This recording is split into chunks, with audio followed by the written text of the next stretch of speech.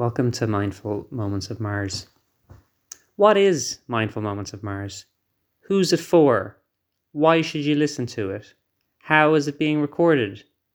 Where is it being recorded? When is the next episode?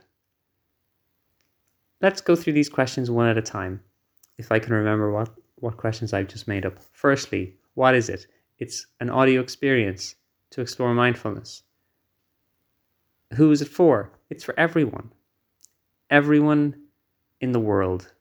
Even beyond this world, the known world, Earth, our world. We know other worlds.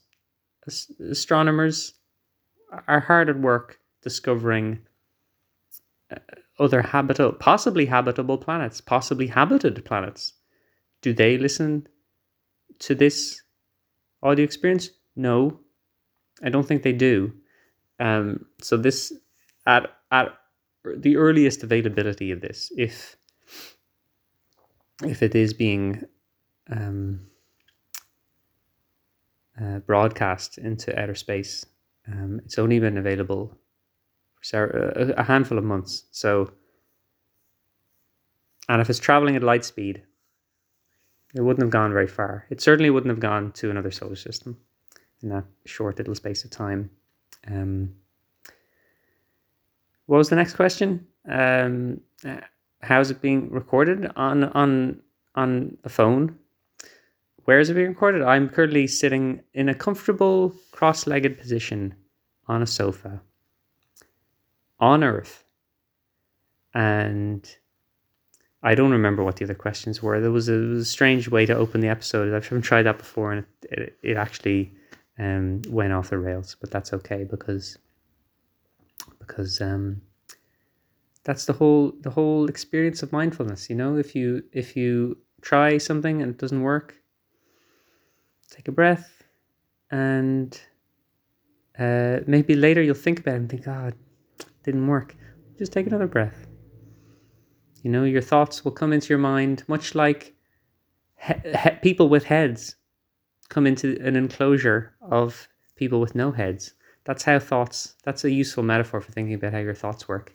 Your calming thoughts are like headless people crawling on the ground, trying to stuff food into their neck holes, and that's a calming, relaxing thought.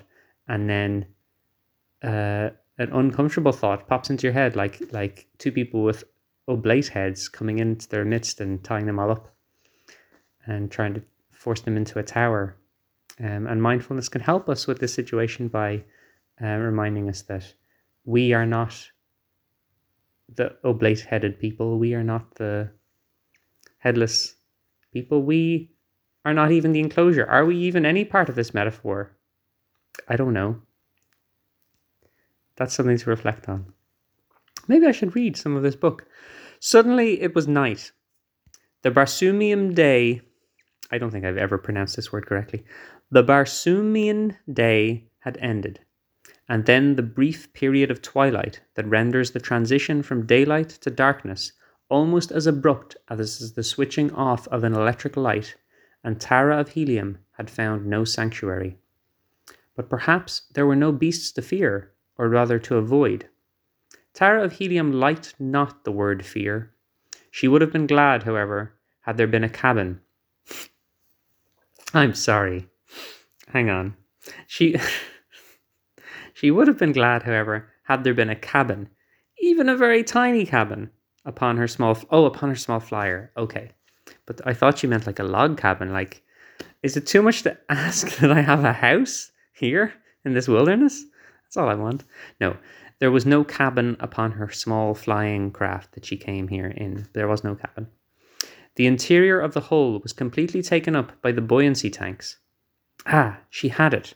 How stupid of her not to have thought of it before. She could moor the craft to the tree beneath which it rested and let it rise the length of the rope. Lashed to the deck rings, she would then be safe from any roaming beast of prey that chanced along.